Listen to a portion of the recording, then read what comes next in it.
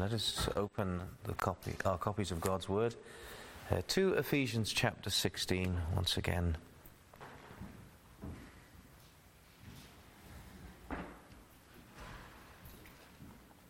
And we'll read from verse 14.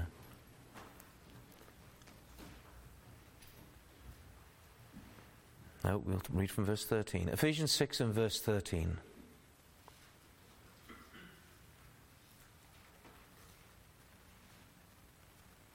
Ephesians 6 and verse 13. Wherefore take unto you the whole armour of God, that ye may be able to withstand in the evil day, and having done all, to stand. Stand therefore, having your loins girt about with truth, and having on the breastplate of righteousness, and your feet shod with the preparation of the gospel of peace. Above all, taking the shield of faith, wherewith ye shall be able to quench all the fiery darts of the wicked.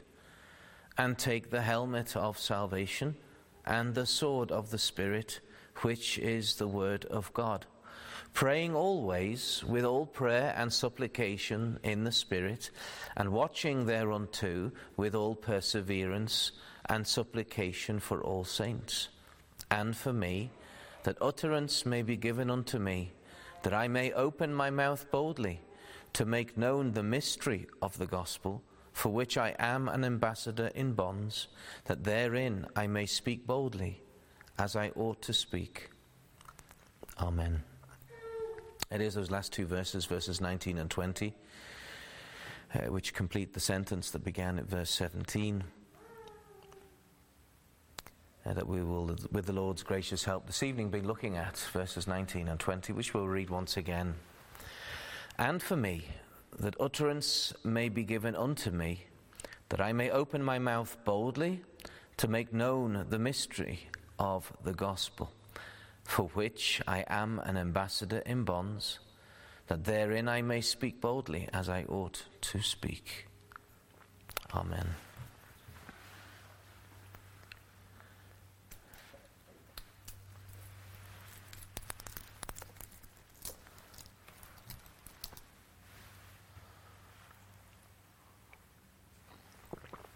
So we are continuing with the Apostles' exhortation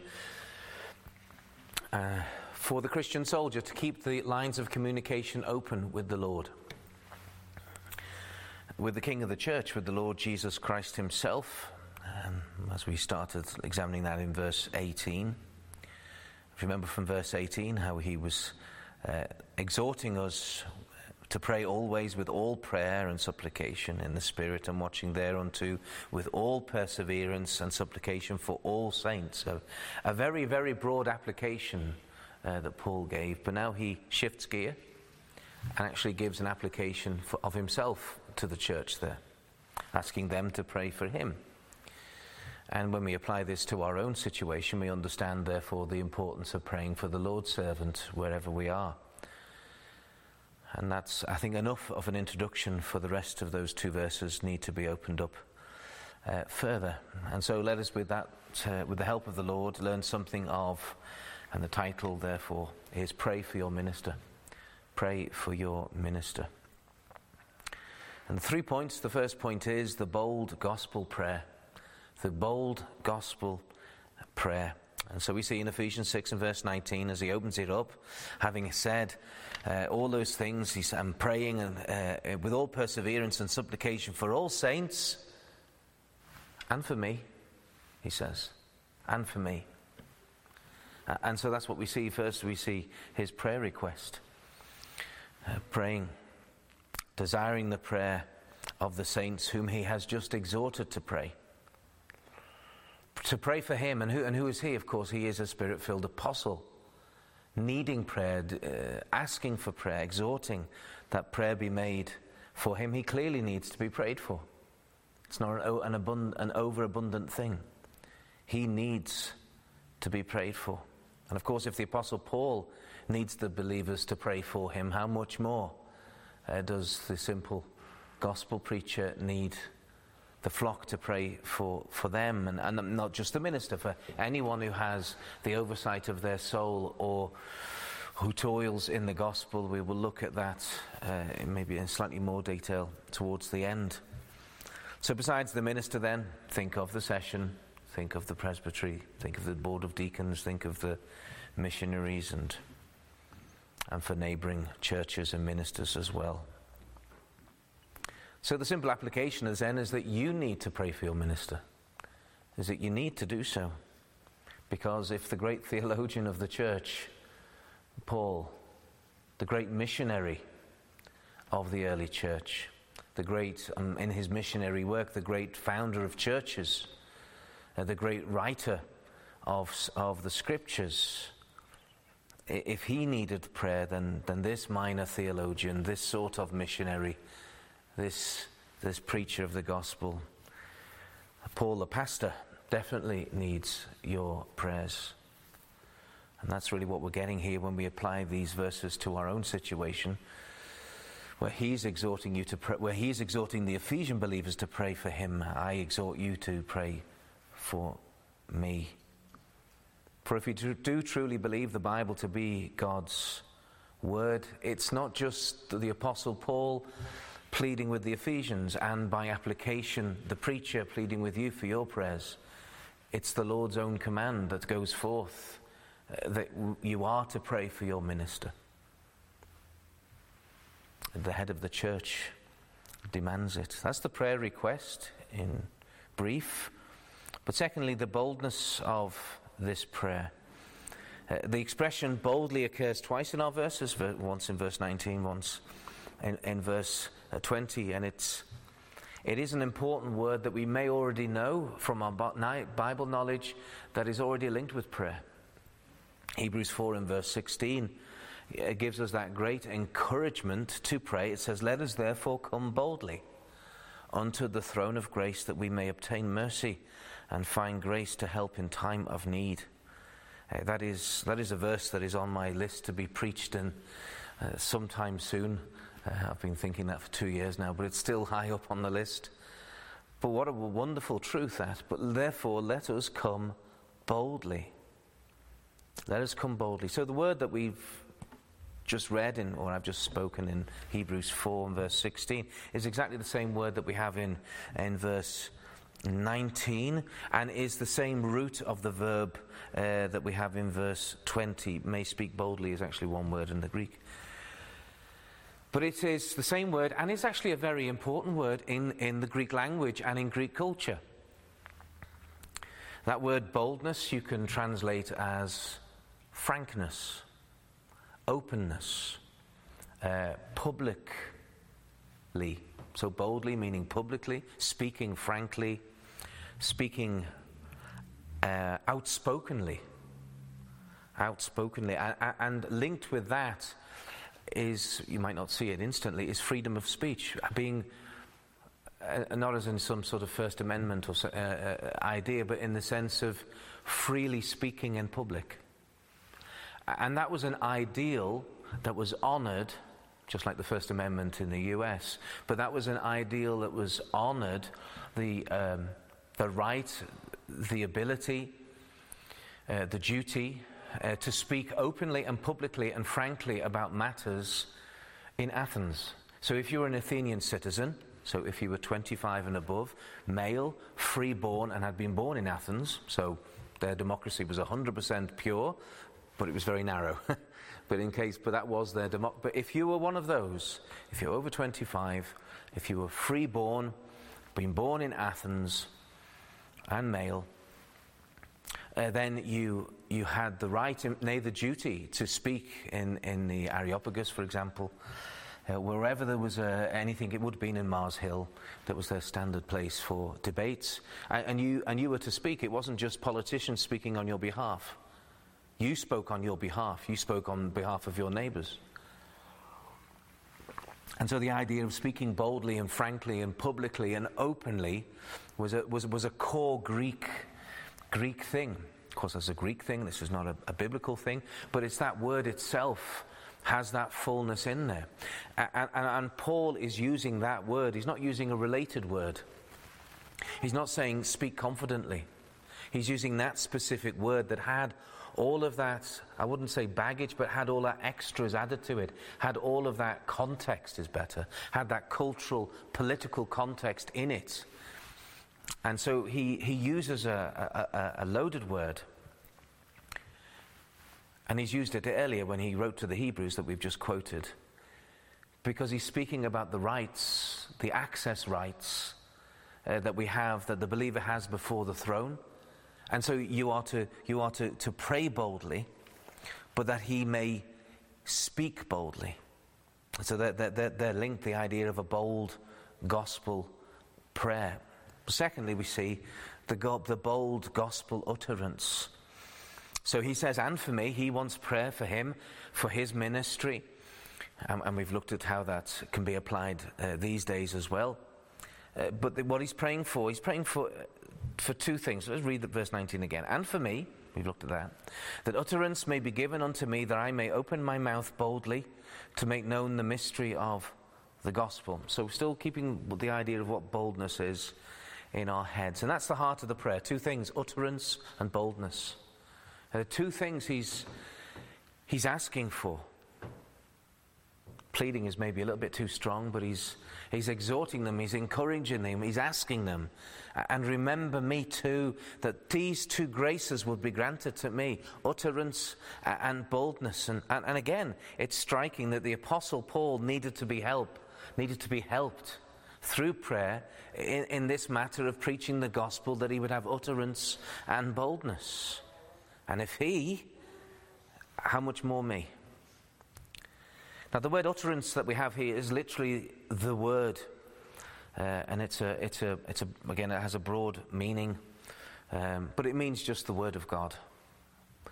So he's praying that, he is praying. He's praying that they would pray, that he would have that utterance, that he would have the word of God when he preaches, because that's what he's asking about. The prayer request is about the preaching.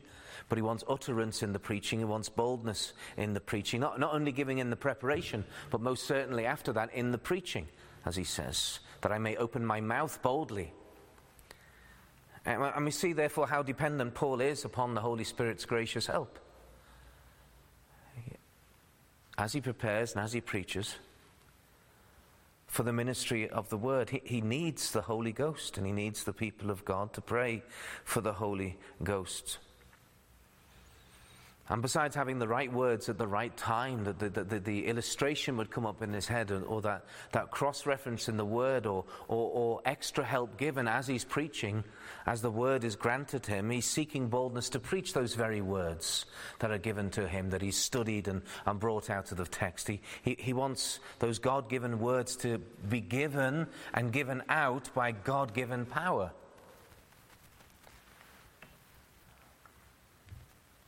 So he wants that boldness, he wants that frankness, he wants that openness, he wants that public declaration, and it's all linked together, as we'll see in verse 20, as an ambassador.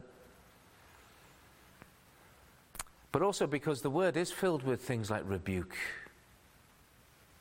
It's filled with exhortation concerning the sins that we commit and we haven't repented of. We haven't taken seriously. We haven't seen the sinfulness of that sin, or the sinfulness of our sin, or concerning those duties that we leave undone, that we should do. So we should shut our mouth at gossip. We should not gossip. So both negative and positive. But what are our duties? To be forgiving, to be merciful, to be helpful, whatever it might be. And so nobody likes to hear that preached, and of course it's. And to be honest, most preachers do not want to preach things that make their own flock necessarily uncomfortable, because you get a sort of negative feedback.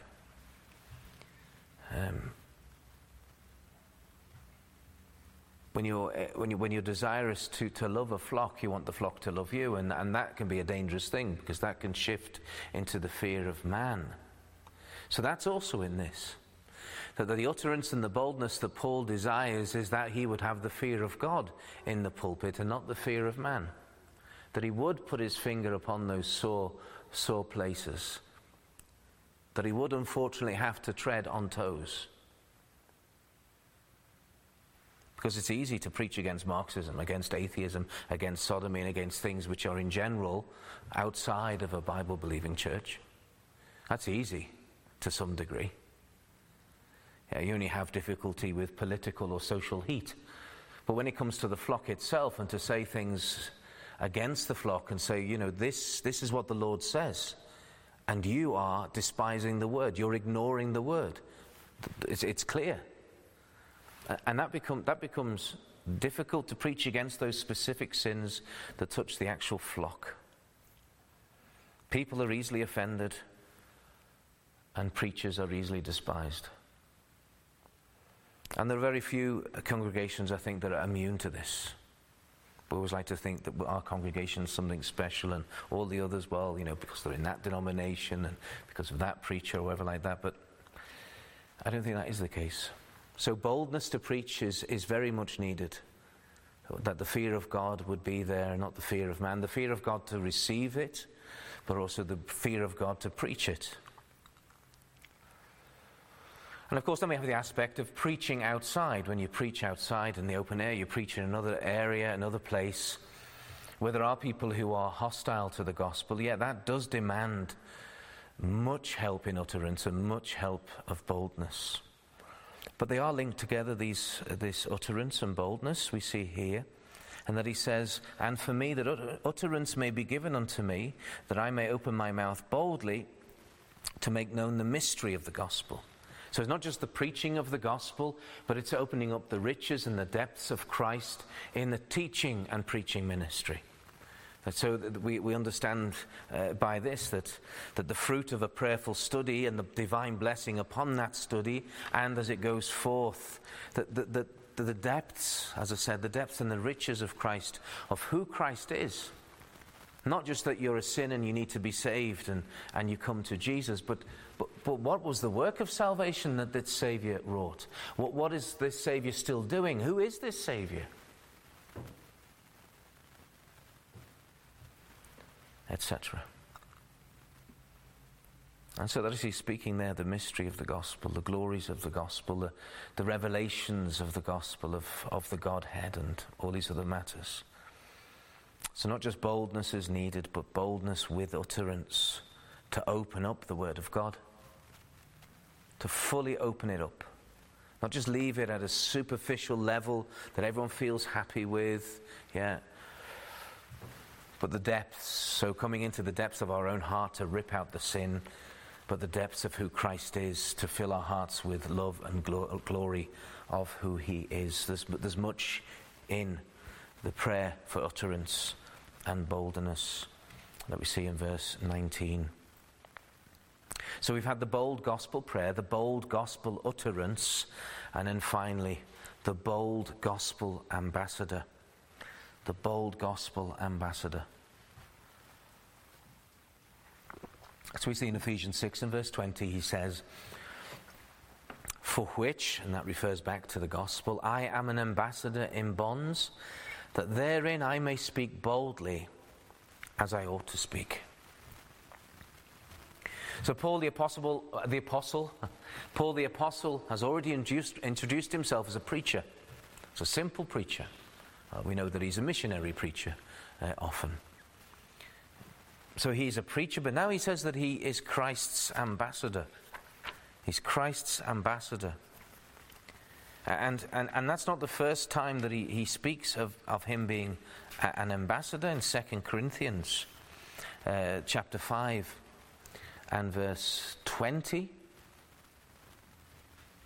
he talks about him, talking about all preachers actually being ambassadors for Christ. Verse 20 then, now then we are ambassadors for Christ, as though God did beseech you by us, that is through us, we pray you in Christ's stead, be ye reconciled to God. You see, that's what the preacher is. That's what the preacher as an ambassador is. I've got a message from King Jesus. And the ambassador, the faithful ambassador, is to preach that word directly. Exactly what the Lord would have him to say. And to help understand it, we have the illustrations, we have the cross-references in the Bible, we have the historical examples that we see in the people of God, all to be able to understand what it is that King Jesus would have his people, whom he has saved by his blood, brought into his kingdom, what he would have them to know. And he speaks through his ambassadors. And so he is an ambassador. He feels and understands the weight of this. And it is so important that what is spoken boldly, what is spoken with utterance, is only of the King. Because the rest is, to be honest, a waste of time. It's either a man's opinion, a man's feelings, or worse, it's of the devil, and it will lead you. And we know the devil is a subtle. He's a serpent. He's a subtle speaker of lies to just turn you a slight bit off here. Yeah, and this is probably as far as my math goes. But a small angle here leads eventually to a huge rift between the truth and where you are. And that's how the devil works. Look in society, look in the churches, look over the last century, the last decades, the last years, what there is. There is that constant slightly veering away, so subtle that I would say the Bible-ignorant churchgoer doesn't really notice it, especially if they're being fed by a faithless ambassador. But it will lead them astray. It will lead them ever so slightly astray. And we know that the Lord says, veer not to the left nor to the right, but we stay on that narrow path. Because within the confines of that narrow path, not only are we safe by the moral law, but we are preserved by God's blessing. But we're walking in the truth. We're walking in the truth with each other. And if society could see the people of God walking that path as they once did, more clearly, then they would look and they would see and they would be convicted, they would be convinced that this is the people of God. But now what do we have in the churches? What do we have in the pulpits?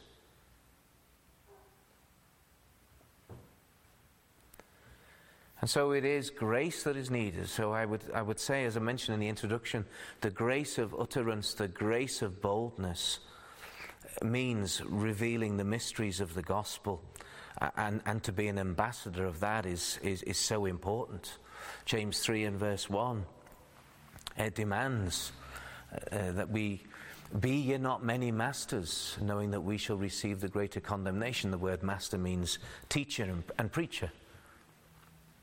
Be ye not many masters, knowing that we shall receive the greater condemnation. And I've touched on this before in the preaching, that the Lord is very attentive to those that would stand behind the pulpit. Some men have very fancy words for it, the sacred desk and things like that. But who would stand in front of the flock of Christ and would say that which is not right, because the Lord is very attentive to who would feed his sheep. And are they being fed well? Are they being fed a varied diet? There are some people that like to spend all their time harping on about the millennium. And every single sermon is a reference to their idea of the millennium. Every single time. And that's their hobby horse. And this is one of the blessed things about going through a book of the Bible and examining every single doctrine that comes out. I mean, it's taken us almost 2.5 years. It has taken us 2.5 years. We're going over now to come to the end of Ephesians. And the safety of that is to go through as much of what the Lord has said to us in that word, as opposed to me having maybe a penchant or a weakness for a particular Bible author or a book or a particular doctrine, just going on about it again and again and again. And that's tiresome, but it's also not a balanced diet. You know, you might love AAA Albertan beef, and you may love eating a variety of steaks, and that's good. That's good. It's very good for you. But you do need your greens as well. You might need other things as well, dairy and whatever. Let's just put to one side if you're on a strict meatarian diet. But you need a balanced diet. You need a balanced diet intellectually, and you need a balanced diet spiritually. And that's why we have 66 books, which is why we don't just have 66 books of law. We don't. We have history. And if you think of the first 5 books, which are called the books of the law, the Torah, it's not just law. There is direct divine revelation about creation. There is the beginning of man, so we have our origins. Yes, that's history. But also redemptive history is in there. General history of the whole world. We looked at that in the Table of Nations, and the first rebellion before the flood and after the flood. And there's so much in there, and it leads all the way up to the formation of the 12 patriarchs them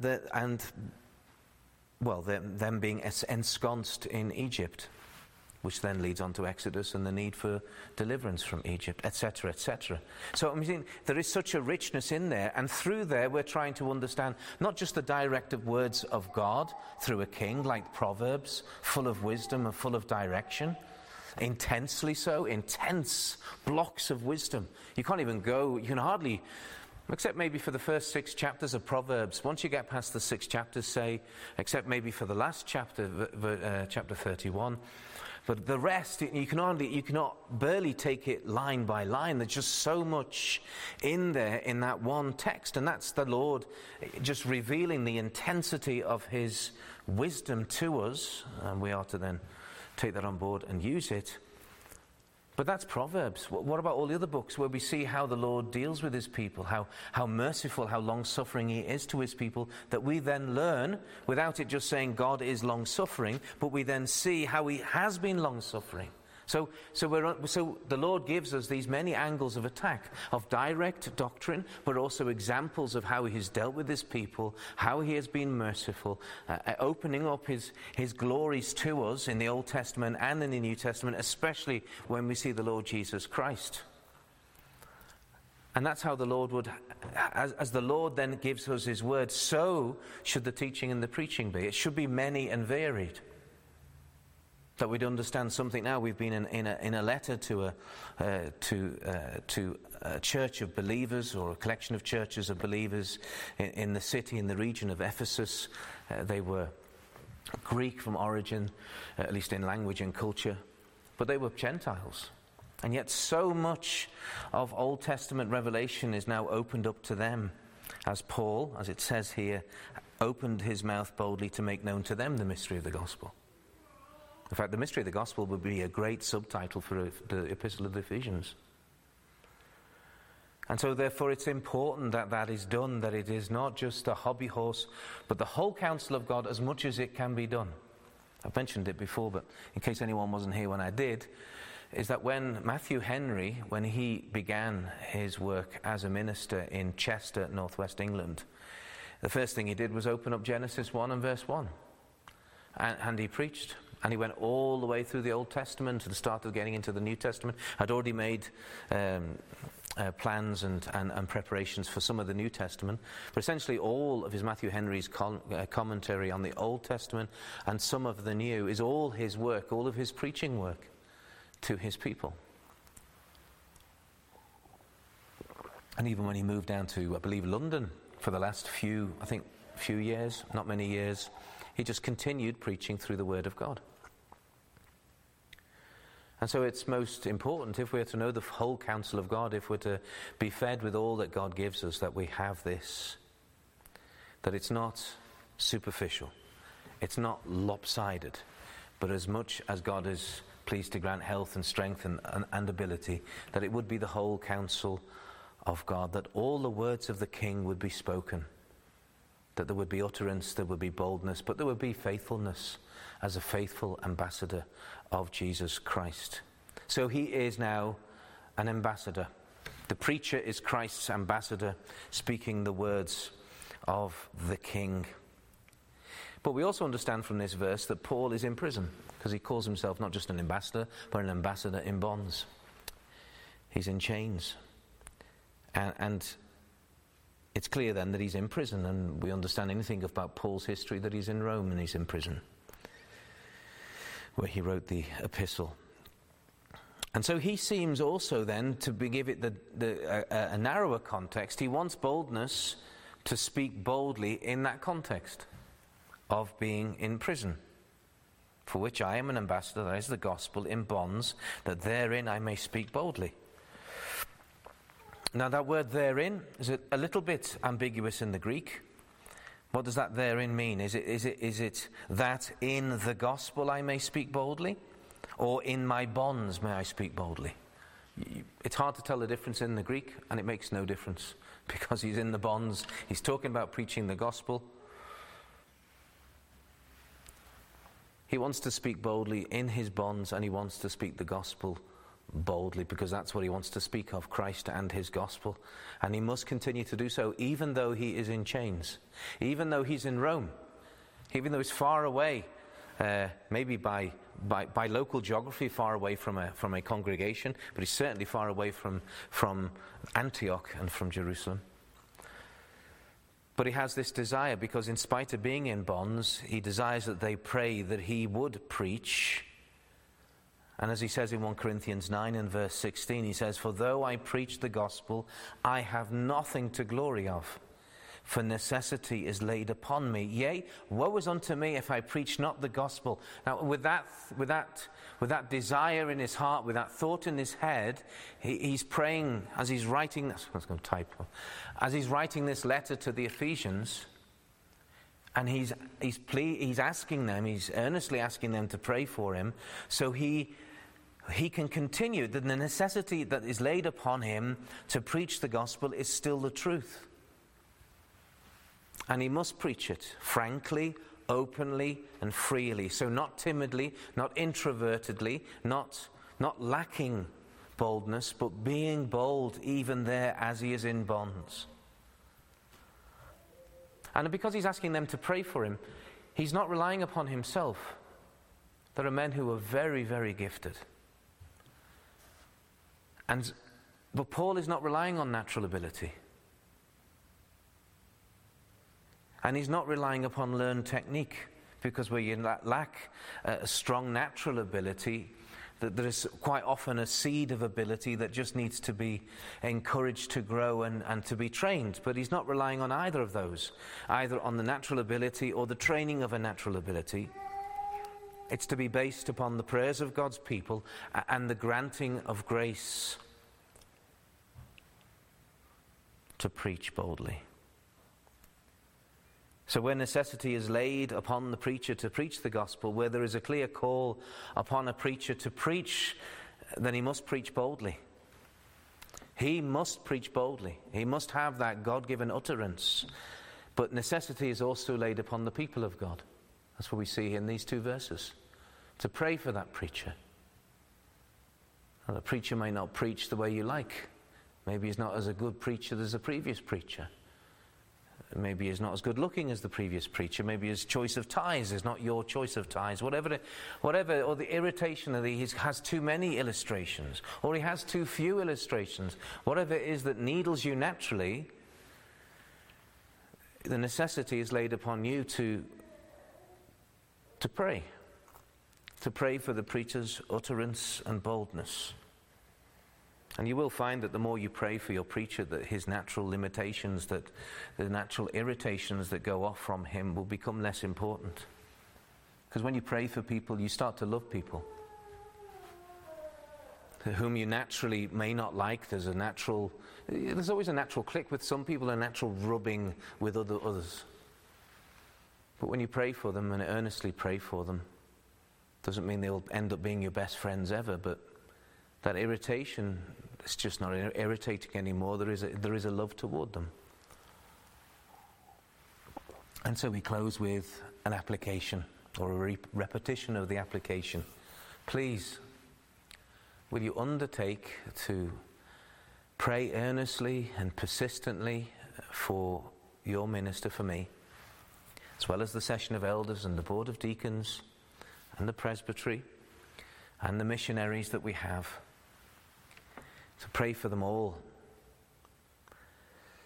But as Paul says at the beginning of verse 19, and for me, especially for me, for the gospel's sake, for the preaching's sake, for the congregation's sake, and for Christ's sake, but ultimately for your own spiritual growth's sake. As the Lord is pleased to bless me in my preparation and in the preaching, He will bless you also. So it's it's a win-win situation. You pray for me and the Lord will improve me. I may have mentioned it before, but our pastoral theology lecturer kept on emphasizing this over 4 years, is that when you get your own, if you get your own church and you get into the pulpit ministry, give yourself a good 10 years before you become a decent, semi-decent preacher. And I know that he said that to some to cool their ardor and their fleshly ability, and for others like me to give confidence. Not that I have no problem with the flesh, I'm not trying to say that. I'm not as holy as I should be, but that's not what I mean. But it give encouragement to those that, you go in and the people put up with you. But it will take a while and you will grow. And there's the encouragement that the people pray and the ability is given and the blessing is given, and that they will also reap the benefits of a slowly improving gospel ministry. But that's enough about me. Let's just read the last two lines again and remember the application. And for me, that utterance may be given unto me, that I may open my mouth boldly to make known the mystery of the gospel, for which I am an ambassador in bonds, that therein I may speak boldly, as I ought to speak.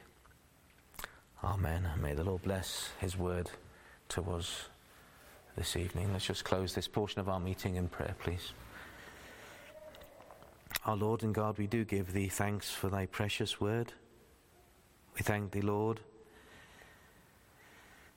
for speaking to us and encouraging us, teaching us. I do thank thee, Lord, for the prayers that have been made over the last 2.5 years, are still made. And thou knowest, my God, how much I need those prayers, how much this ministry, this pulpit, this congregation needs those prayers and needs thy blessing. Grant, therefore, we pray, boldness and utterance. Lord, that the mysteries of Christ will be preached boldly and faithfully as an ambassador of the King himself, that the King's own people will grow in the knowledge of Christ. And as we considered on the Lord's Day, that he would increase and we would decrease. Grant this, O Father, in the name of and to the glory of thy Son. Amen.